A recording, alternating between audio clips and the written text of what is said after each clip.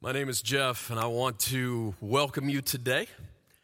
For those of you who are at any of our campuses, so grateful that you could be with us. And for those of you who are online, whether it's in your home or wherever you may be, we just truly are grateful that during this season we have this means that we're able to connect on a regular basis.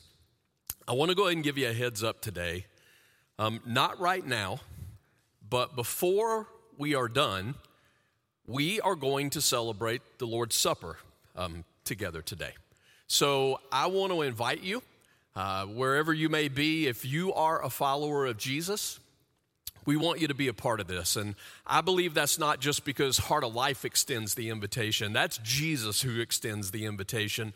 This is his family that celebrates this together. So again, you don't have to do it right now, but maybe at home you have a cracker, a piece of bread. If you don't have juice, I'm saying even if all you have is water, it's okay. It's okay. This is so much less about the actual items. It is so much more about the heart and the meaning that is involved in this. So I give you a heads up. We're going to celebrate that before we're done today. Well, we have rounded Thanksgiving, and we are headed for home, right?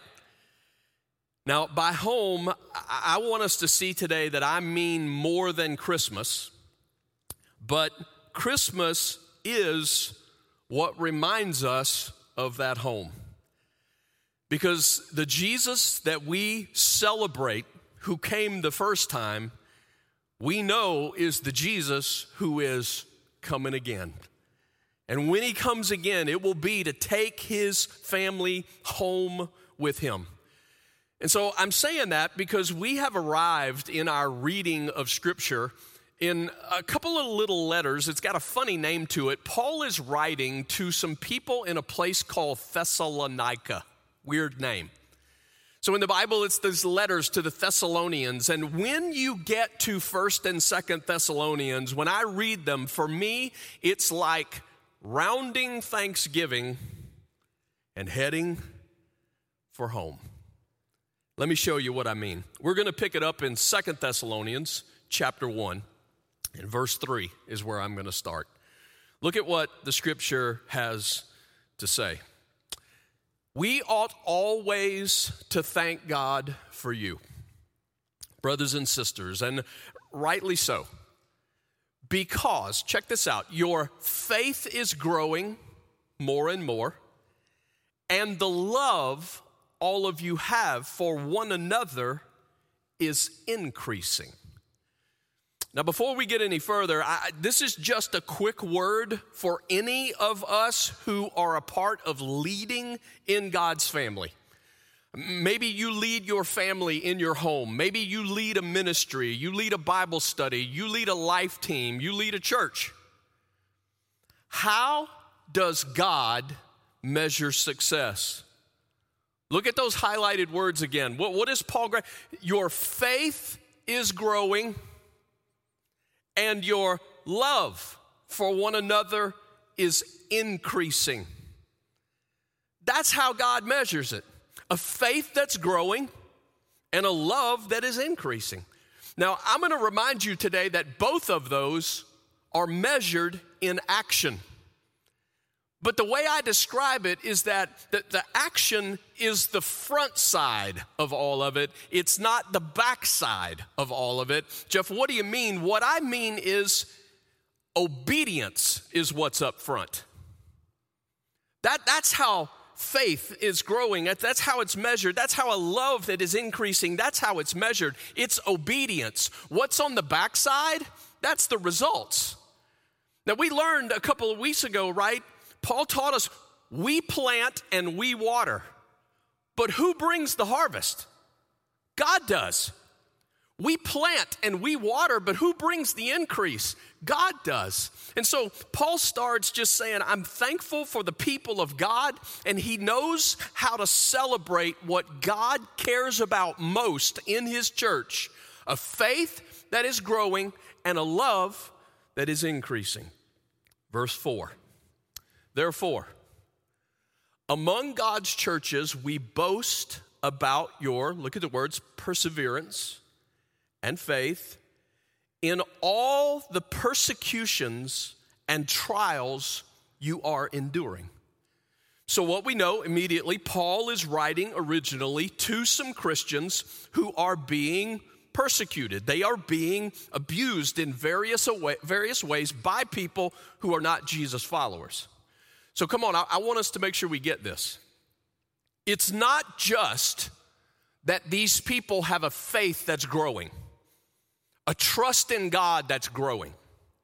And it's not just that they have a love for one another that is increasing, but it's the fact that that's happening in the middle of trouble. That's happening in the middle of persecution. Now, the way I describe it sometimes is trouble is like a hinge point. It is. Trouble's like a hinge point in a lot of people's lives. There are some people, like the ones that Paul is addressing originally here in Thessalonica, that when they face trouble, what happens in them?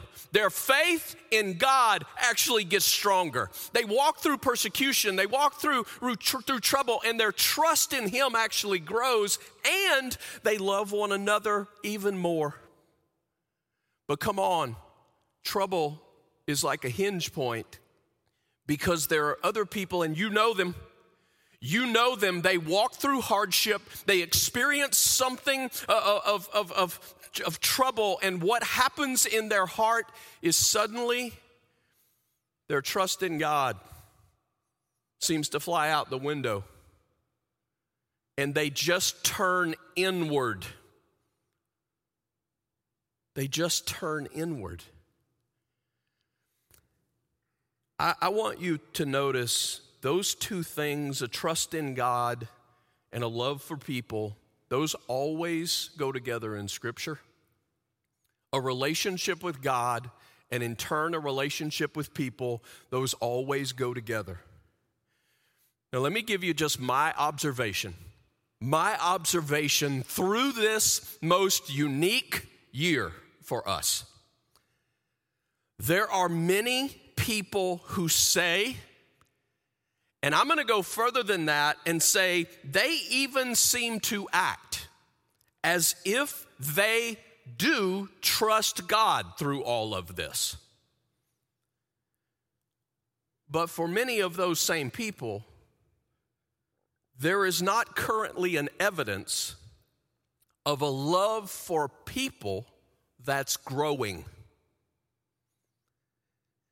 In other words, I think in a lot of situations, what's happened is this situation of isolation has led a lot of people to stop looking daily at the needs of others. Now, I get it. It's a challenge. You're like, Jeff, come on. This is our situation. Isolation is just a part of where we are. I'm reminding you that we live in a day that we are blessed with more means of communication than has ever been possible in the history of the world.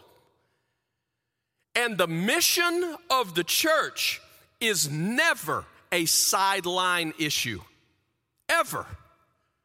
So our main priority right now is still the main priority that it's always been. It is the mission to which God has called us, that our faith, our trust in Him might grow, and that our love for one another might continue. It just so happens right now, you and I got to figure out how to do that when everybody's tending to isolate, and yet we still have ways to connect.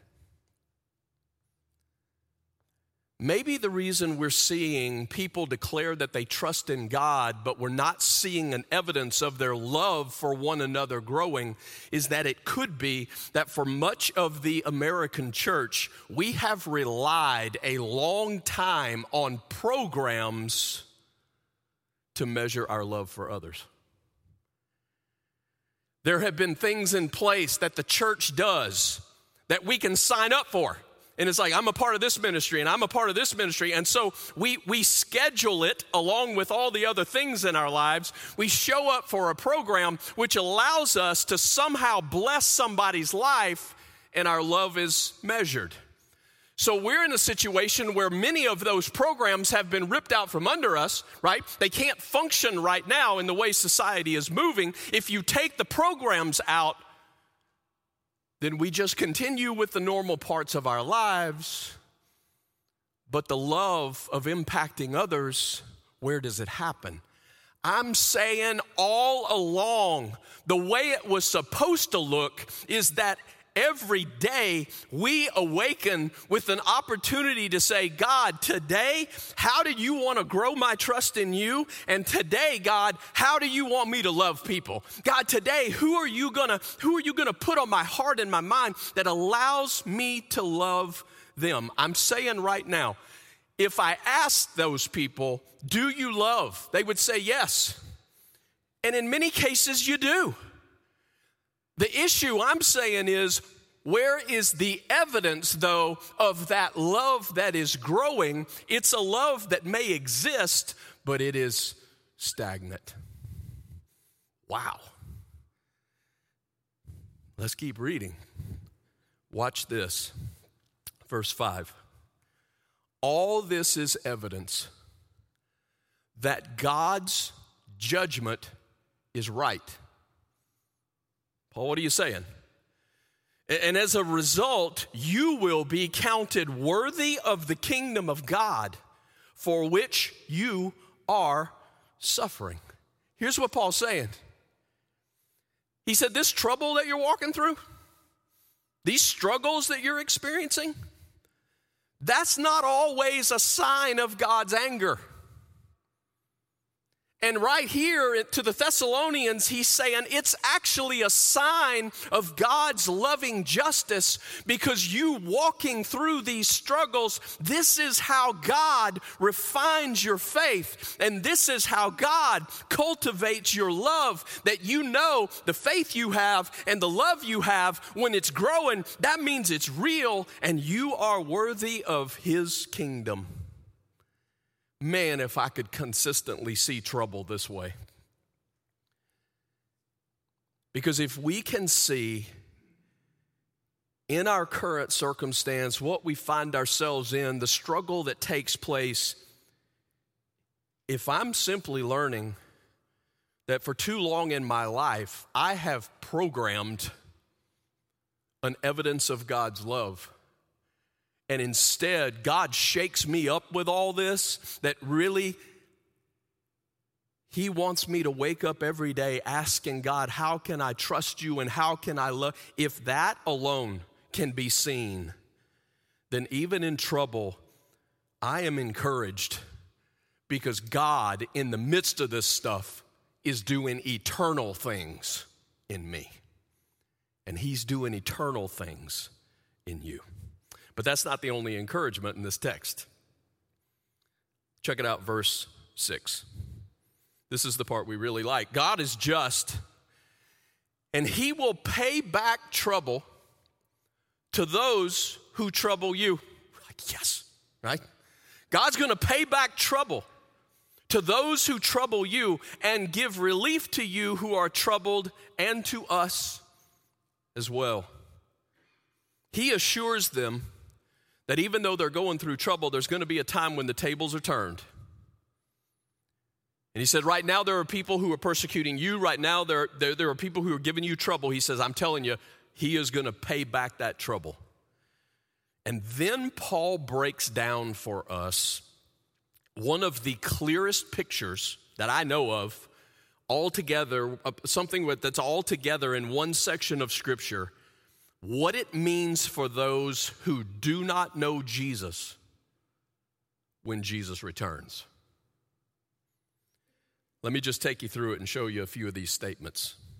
Verse 7, the last part of verse 7. Here's what he says. This will happen when the Lord Jesus is revealed from heaven in blazing fire with his powerful angels. Here's the first thing we learn.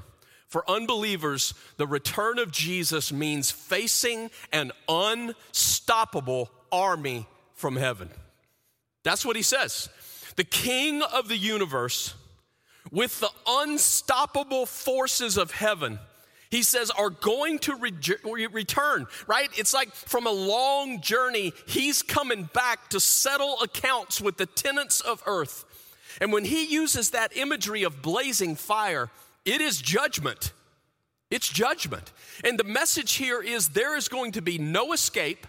There is going to be no place to hide. And above all, there is going to be no possibility to withstand against this army. The prophet Malachi said it this way. He said, who can endure the day of his coming? And who can stand when he appears? For he is like a refiner's fire. Paul reminds us, for the unbeliever, for those who don't know Jesus, there will be no defense on that day against an unstoppable army from heaven. Let's keep going.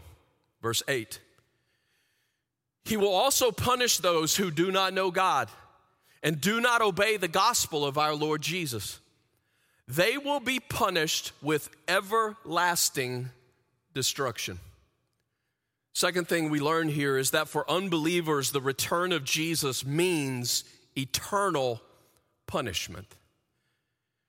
Now, that shouldn't be a shock to us if we've read Jesus' words. If you read the Gospels, you get to places like Matthew chapter 25, and Jesus makes it really clear that those who reject the good news of Jesus, they go away to eternal punishment, he says, while the righteous, eternal life.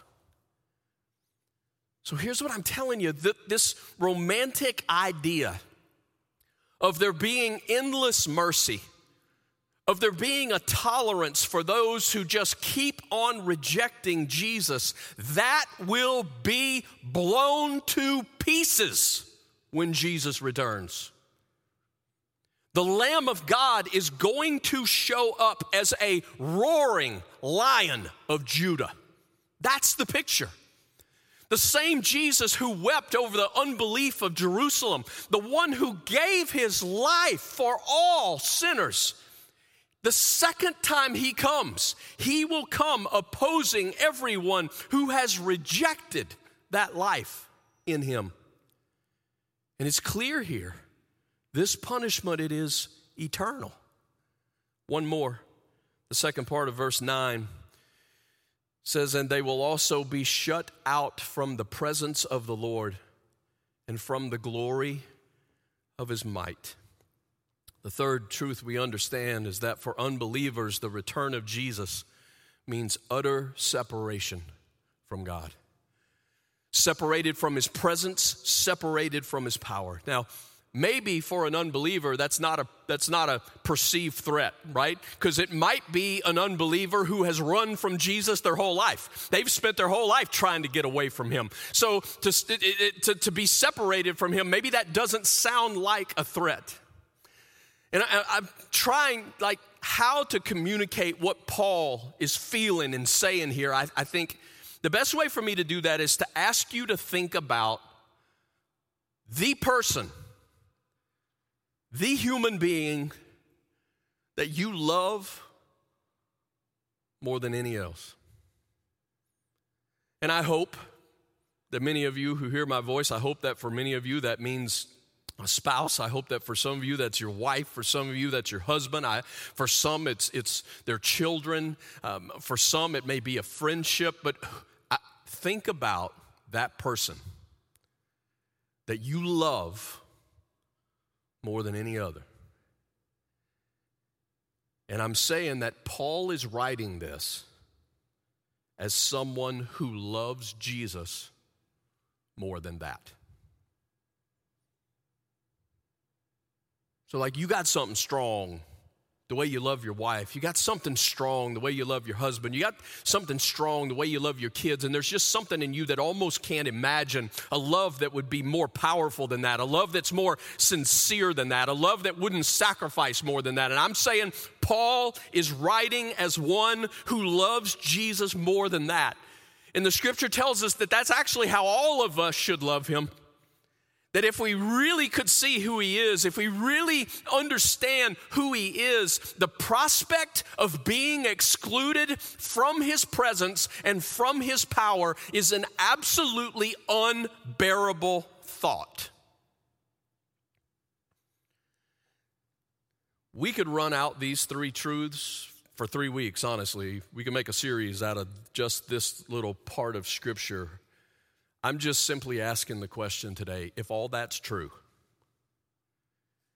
if all that's true, for an unbeliever when Jesus returns, it is an unstoppable army, an eternal punishment, and an utter separation. I have to admit to you that I don't understand how anyone who claims to know Jesus would not leverage their life. And when I say leverage their life, I mean like all of their life. If all that's true for an unbeliever, then I don't know how somebody who claims to belong to Jesus could not leverage their life, whatever the cost, for another chance for that family member, another chance for that friend, another chance even for that enemy. Because come on, I realize there are enemies, but if this is true and it's eternal, then not even my enemy do I want them to experience such punishment and such judgment. How could I not leverage my life even that an enemy might have one more chance to hear? So come on, here's my question. Who have you shared the good news of Jesus with lately? Who have you shared with lately? Because if all this is true, then even in a pandemic, we're going to find a way. Can I remind you that Paul, in chains, in prison, found a way to share the good news? In chains, in prison.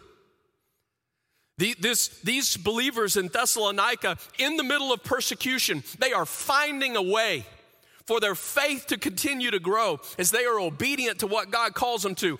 They continue to see their love increase as they reach to the people around them. They find a way. Surely we can find a way. But it seems like instead that much of what's happening in a church culture in our particular setting is that sometimes we are more concerned with staying out of the trouble. That what we really want is to just get us out of this. In other words, we want relief from the trouble. Relief. And in the trouble, we are constantly seeking ways to wow ourselves. Have you noticed that? Have you noticed that in the setting, what drives people crazy is they can't show up at the stadiums that they would normally show up at and, right, cheer on their teams. They can't attend the performances that they would normally enjoy, right? And so the wow factor, the entertainment factor, the amazement factor, I'm going to say what I'm watching people deal with mostly is we want relief and we want amazement. And we call that life. So watch this. Relief, amazement. Watch this. Verse 7 again. Did you see this? He says to those believers, God will give relief. God will give relief to you who are troubled, and to us as well. So in other words, what we learn is that for true believers, the return of Jesus means relief from weariness and trouble. That's what the word relief means here. It is from whatever is making life hard to live. But my question is, when does he say we get that? When? When Jesus does what? Returns. When he returns, that's when the relief is promised. So we look throughout Scripture and we find moments where even the Apostle Paul, I mean, this guy had it together. This guy has a faith that is growing daily, it seems. He's got a love for people that's just increasing off the chart. But this is the kind of thing that Paul will say to us. One time to the Corinthians, he makes this statement. When we came to Macedonia, we had no rest, but we were harassed at every turn, conflicts on the outside, fears within. Interesting. Again, here's a guy right in the middle of trusting God, right in the middle of growing in a love for others. But the language that he uses is, I'm in the middle of conflict. I'm in the middle of fighting against fear. I have no rest. So here's our balance. We've got Jesus who says to us in places like Matthew chapter 11, come to me, all you who are weary and burdened, and I will give you what? Rest. We have a foretaste of that rest as he dwells in us by his Spirit. But on the other hand, we live in this world where the Scripture is clear. There will always be a race to run, and there will always be a fight to fight. Part of that fight is us against our flesh. We've been studying about that in prior weeks, right? Part of this will be the struggle about keeping our hope in Jesus, not my hope in my achievements, not my hope in my possessions. There will always be this fight. But at the second coming of Jesus, the end of that struggle will be known. Everything physical and everything spiritual that threatened to make life unbearable is going to be gone, and we will have relief with the Lord forever. That's going to be good. But I'm going to remind you, he said that relief comes then. Now, that kind of sounds like, man, this is negative. I mean, because the word relief here is talking about an absence of weariness or trouble. And so I want to make sure we understand that Jesus' return should not be thought of mainly as the absence of bad things, although that is good for us. But before he ends here, he also describes something incredibly positive. Let me show you what I mean. Verse 10. On the day he comes to be glorified in his holy people. And I want you to check out this phrase. And to be marveled at. To be marveled at among all those who have believed. And he says this includes you because you believed our testimony to you. Here's the lesson we learn. For true believers, the return of Jesus means being filled with joyful amazement. So it's not just that when Jesus returns, there is this relief we get because the weariness is gone and the trouble is gone. But there's also this incredibly positive picture that at the return of Jesus means we will be filled with constant joyful amazement. Now, one of the joys of this life is that you and I get to experience these moments of wonder or marvel when we see things that are just glorious, right? We see things that just leaves us utterly amazed and speechless. I've tried to think back through just a smattering in my life, and I should be more thankful. Because as I'm thinking through things this week, like how many times I have just been left speechless in something wonderful that I got to experience. Even something as what may seem as non-spiritual as, just what you enjoy, your hobbies. I mean, I'm a sports guy.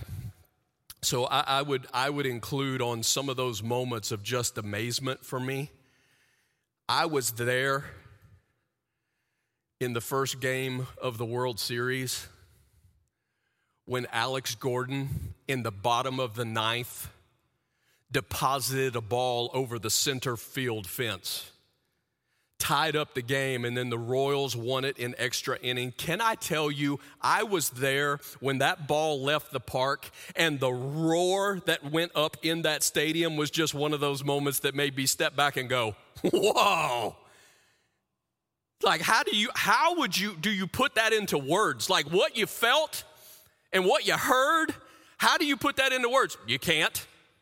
You can't. It's this moment of wonder. I would add to that, any of the times that I have sat in 103,000 people in Baton Rouge and listened to some crazy Cajuns yell their lungs out.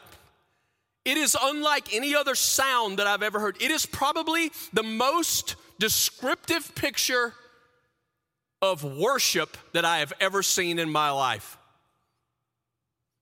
Nothing held back, believe me. But a voice that is raised, an expression that is incredible, and 103,000 of them just go nuts. Now, they're not worshiping the one who deserves to be worshiped most. I'm just saying the action and the noise and the feel just leaves you going, oh my. I thought back through my life at some of the scenery that God has allowed my eyes to actually view from this world. There have been moments that I have seen mountains or oceans or deserts or volcanoes or waterfalls or reefs that have just left me mouth open, stunned at what I'm seeing. And then there are those moments, like the day that I committed to love my wife for life. And the moments that I saw both my girls born. And the day that I stood in a Taiwan courtroom and listened to a judge declare that Nick is mine. And what happened in my heart in those moments, I got nothing to give you today that could anywhere near describe the amazement and wonder and awe. You ready for this? When Jesus returns,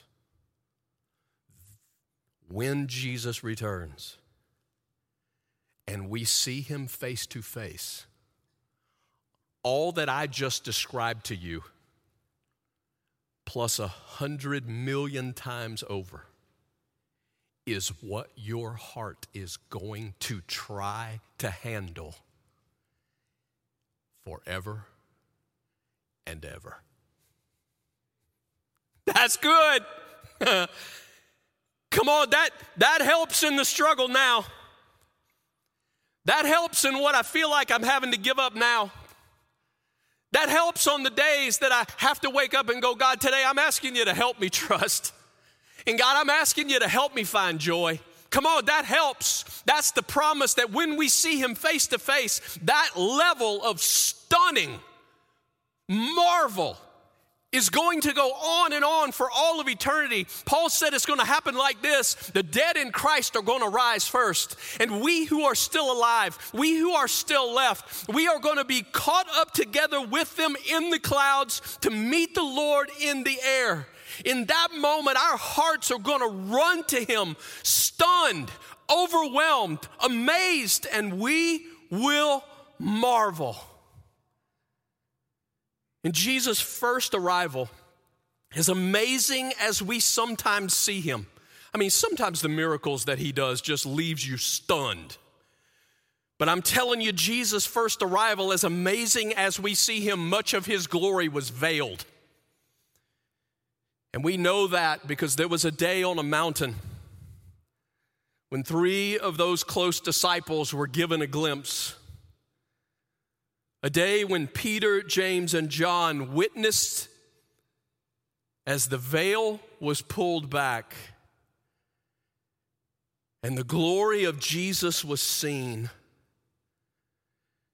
And I will remind you, it says they fell. They fell on their face as though dead men. stunning, overwhelmed. It's the same picture we get in the Revelation when John, again in the Revelation chapter 1, is given a glimpse of the glory of Jesus, right? So he can write it down so that we can read it. And it says that when John saw these things, he fell as though he were dead. It's not a negative thing. It's just a descriptive way of going, this is just too much. This is just overwhelming. This is absolutely amazing. Paul says it this way in 2 Timothy chapter 4. Verse 8 says, now there is in store for me the crown of righteousness, which the Lord, the righteous judge, will award to me on that day. And not only to me, but also to all who have longed for his appearance. Now, that word longed is the word in the Greek, and I'm doing this for a reason, agapao. Agapao. I'm going to slow it down. Agapao, agape. Love. Those who have loved for his. It's this word that means, look, if you love Jesus, you love his return. That's what it means. It's kind of like when I miss those folks that I love the most. We are away, right? Maybe it's a journey, it's a trip, and you just can't wait to get back to the ones that you love the most. That's the picture here. When you love Jesus to this degree, you love his appearing. If you are not in love with the fact that Jesus is coming back, I'm saying you need to pray. You need to ask that God would open your eyes to the truth of who he is from his word, that you might come to truly see, to know him, to love him with all your heart. Because come on, there is nothing else that you are planning in your future that compares with the marvel and the wonder and the joy of seeing Jesus face to face. You got nothing. There's no trip you're planning. There's no, right, action. There's nothing that you are planning in your future that compares with the marvel and the wonder and the joy of seeing Jesus face to face.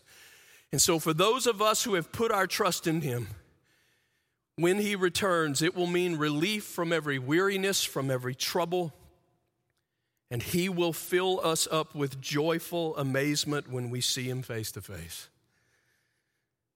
So I'm going to keep on fighting. That's why Paul's writing to these folks. That we're going to keep on fighting even in trouble. Because we've read the end of the story. And one of the gifts that God gives us to keep us centered on such truth is the Lord's Supper. And that's why today I really wanted us to end our time together doing just that.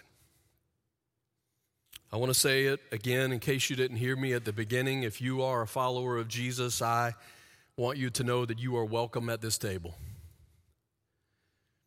And if you are joining us online, whatever you have, a piece of bread, whether it's juice or water, whatever it is, look, it's okay. I invite you to be a part of this. The reason that we use the bread and the reason that we use the juice is that it represents Jesus' body and his blood. And so in a minute, this is going to be the last thing we do. In a minute, I want us to sing one more song together. And it is a song that reminds us of this story, this truth of who Jesus is and what he's done. But it is also a time that we do what the Bible says, that we examine our heart. We examine our heart. In other words, we don't come to such a moment and remember a sacrifice so great and just carry on with our lives with something that we know is just rebellion against God. We don't. So this is a moment that we come before him and we say, God, show me my heart and where I'm wrong, God, and even where I don't want to turn to you, God, help me to want to do that. I want to tell you a story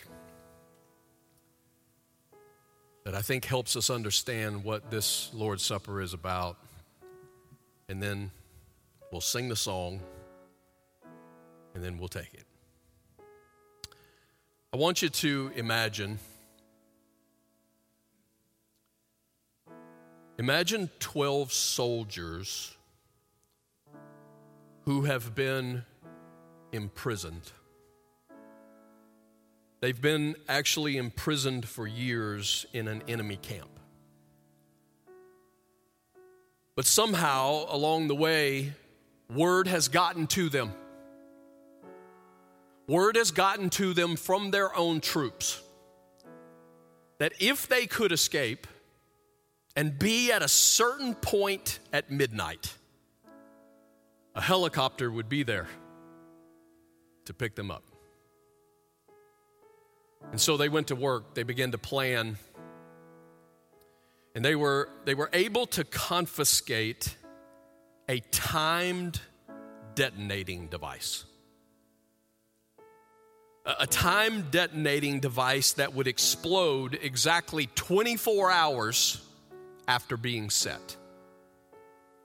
So they decided they're going to plant the device at the base of the fence that surrounds the camp on the night before they know it's going to go off. One of the 12, he was the one who had no wife, no children. He volunteered to be the one. He would make the attempt to plant the charge. And so on the night, he manages to leap over the coils of the barbed wire. He lands at the base of the fence, and he plants the charge. But he can't get back over the wire. And so as he creeps along the edge of the fence, just before he gets to the opening, the enemy spots him, and they shoot him, and he dies. The guards knew exactly the hut that this man belonged to. They threw his body at the door of the hut as a lesson for the other 11 prisoners. And on that night, they took his body and they buried him in a shallow grave. And in the darkness, they had a memorial service for him. They thought about his death. But in that was mingled a hope. In that was mingled an expectation. You see, this was no ordinary death. Because of this death and a charge that was planted, soon they would be released from prison and they would be reunited with the people that they love. And I'm telling you, that's exactly what this supper is like for those of us who love Jesus with our lives. Yes, it is a memorial. It is a memorial where we look back at Jesus' death. And this bread, it represents his body that was broken for us. This juice, it represents his blood that was shed for us. But this death is no ordinary death, because not only does it satisfy the righteous demands of God against our sin, but it is also a death that ends in a resurrection. No, wait. It ends with a return. You see, the sacrifice of Jesus set the charge for an explosion of his return. Are you ready? If you have never put your trust in Jesus, I beg you today. It's not about magic words. It is about a heart who calls out to him that you need his forgiveness and you need his life. Ask him for forgiveness. Declare that you want him to be the king. Call out to him, and I tell you, he hears your heart. Children of God, Man, our King is coming back, but there is a mission. It's not supposed to ever be on the sideline. It is who we are called to be.